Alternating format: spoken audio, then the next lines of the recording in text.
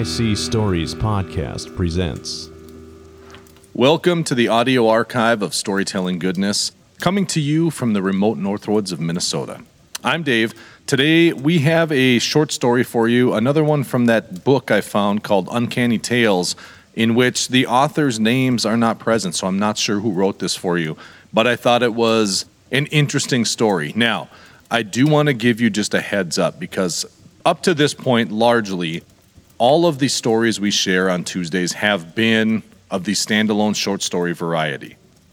Going forward, through the summer here maybe, and maybe through the rest of the year, we'll see, I decided I wanted to start tackling some of the classic novels that are out there, some of these famous stories. And I have the first one up. It's going to be a 3-part story, starting next week, I believe.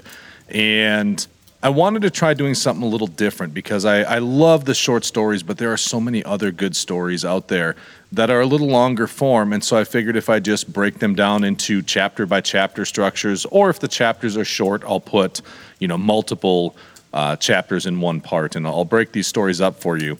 And think of it as a way to add some books into your regular reading and listening, because these are going to be full-on novels. Of course, with today's story, I'd love to hear from you with your thoughts on it, so don't be shy. Let me know what you think once it's done. And if you want to follow us and find more, see more, read more, all about the AIC Stories universe, just visit AICstories.com, where you'll find everything from show notes to reviews, links on where to listen, where to find me on social media, and even links to help support AIC Stories financially. And I want to just say thank you to all of you that do support me financially. It's absolutely super meaningful and helps so much with the show. AICstories.com is the hub for all things AIC Stories, so be sure to check back often. As always, I hope you keep exploring, keep reading, keep watching, and most of all, keep enjoying all of your stories, including the short story I have for you today. This entry into the audio vault is Faded Words number 55. It's a story called The Tom Tom Clue. Again, the author is unknown, so let's get right to it.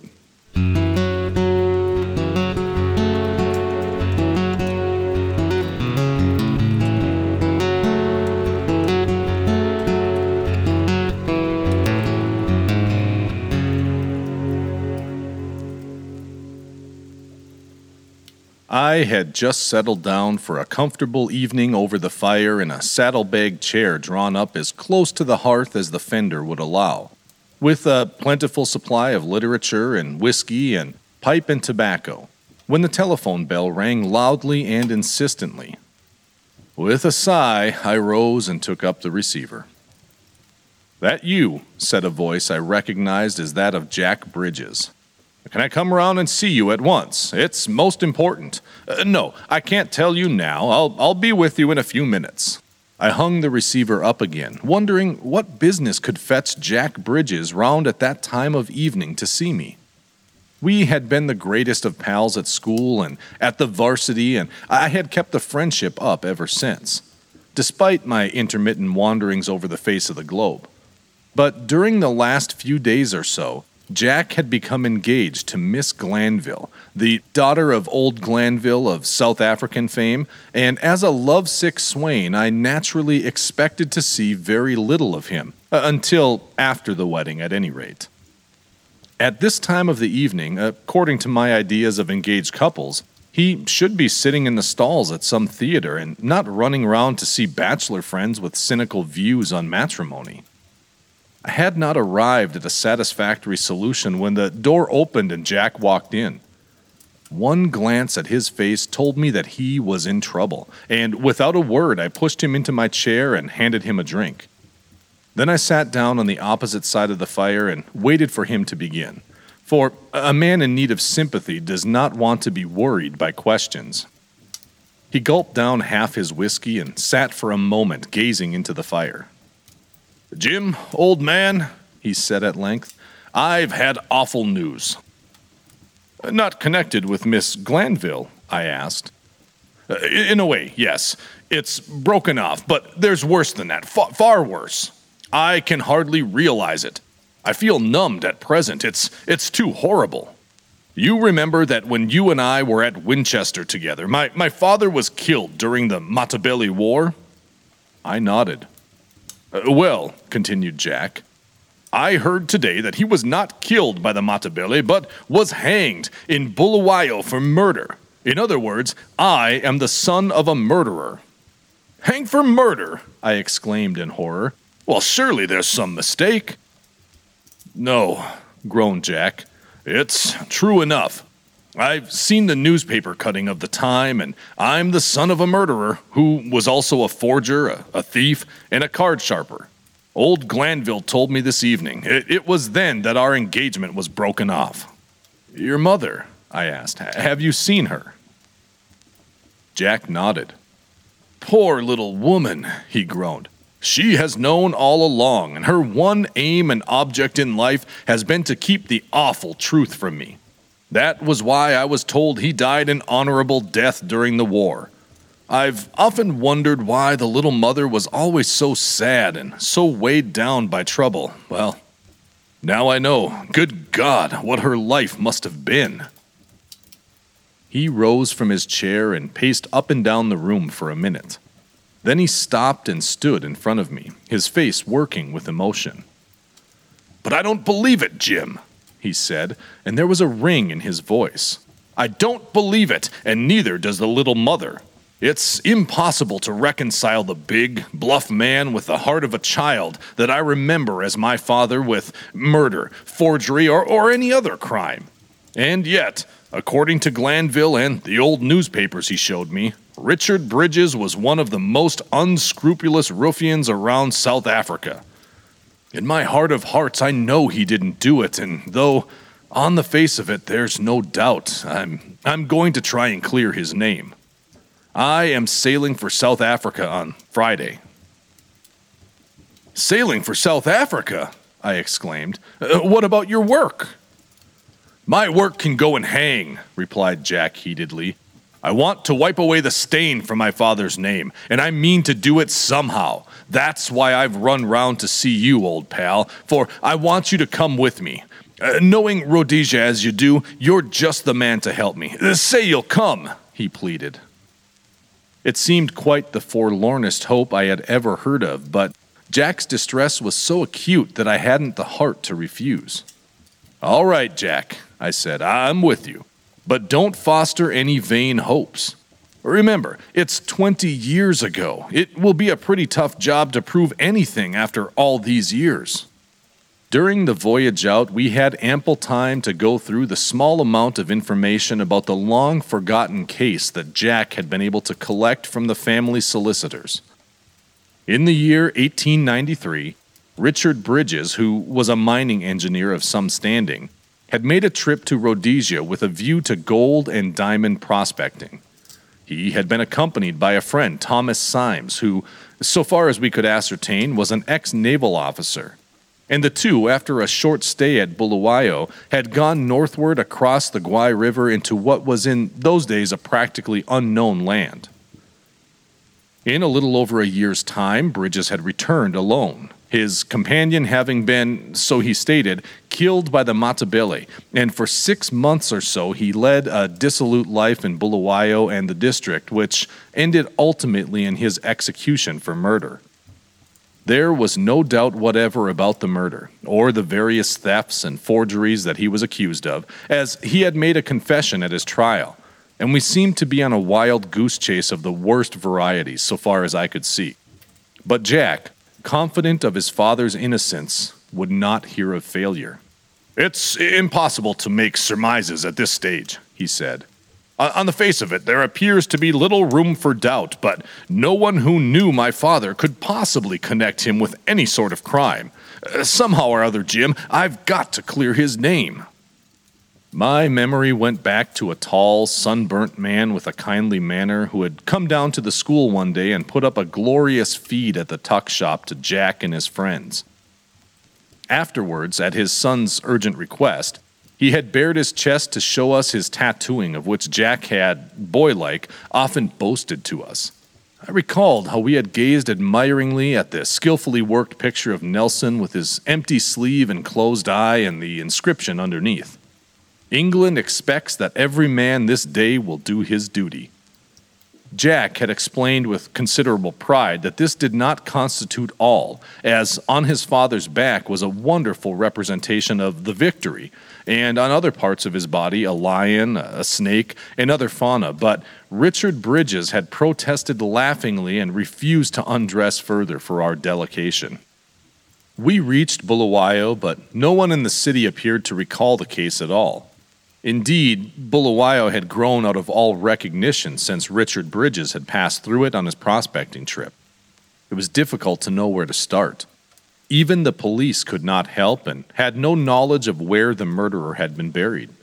No one but an old saloon keeper and a couple of miners could recollect the execution even, and they, so far as they could remember, had never met Richard Bridges in the flesh, though his unsavory reputation was well known to them.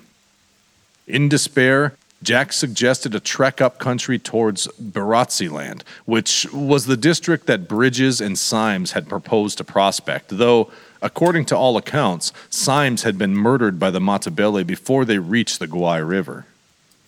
For the next month, we trekked steadily northwards, having very fair sport, but as I expected, extracting no information whatever from the natives about the two prospectors who had passed that way years before. At length, Jack became more or less reconciled to failure, and realizing the futility of further search, suggested a return to the Bulawayo. As our donkey caravan was beginning to suffer severely from the fly, I concurred, and we started to travel slowly back to Bulawayo, shooting by the way. One night, after a particularly hard trek, we inspanned in an old kraal, the painted walls of which told that at one time it had served as a royal residence. And as I had shot an eland cow that afternoon, which provided far more meat than we could consume, we invited the Induna and his tribe to the feast. Not to be outdone in hospitality, the old chief produced the Kafir beer of the country, a liquid which has nothing to recommend it beyond the fact that it intoxicates rapidly. A meat feast and a beer drink is a great event in the average Kafir's life, and as the evening wore on, a general jollification started to the thump of tom-toms and the squeak of Kafir fiddles. There was one very drunk old Barotse who sat close to me and, accompanying himself with thumps on his tom-tom, sang in one droning key a song about a man who kept snakes and lions inside him, and from whose chest the evil eye looked out. At least, so far as I could gather, that was roughly the gist of the song, but as his tom-tom was particularly large and most obnoxious, I politely took it away from him, and Jack and I used it as a table for our gourds of Kafir beer, which we were pretending to consume in large quantities. A gourd, however, is a top-heavy sort of drinking vessel, and in a very short time I had succeeded in spilling half a pint or so of my drink on the parchment of the drum. Not wishing to spoil the old gentleman's plaything, which he evidently valued above all things, I mopped up the beer with my handkerchief and, in doing so, removed from the parchment a portion of the accumulated filth of ages. "Hello," said Jack, taking the instrument from me and holding it up to the firelight. "There's a picture of some sort here. It looks like a man in a cocked hat." He rubbed it hard with his pocket handkerchief, and the polishing brought more of the picture to light, till, plain enough in places and faded in others, there stood out the portrait of a man in an old-fashioned naval uniform with stars on his breast, and underneath some letters in the form of a scroll.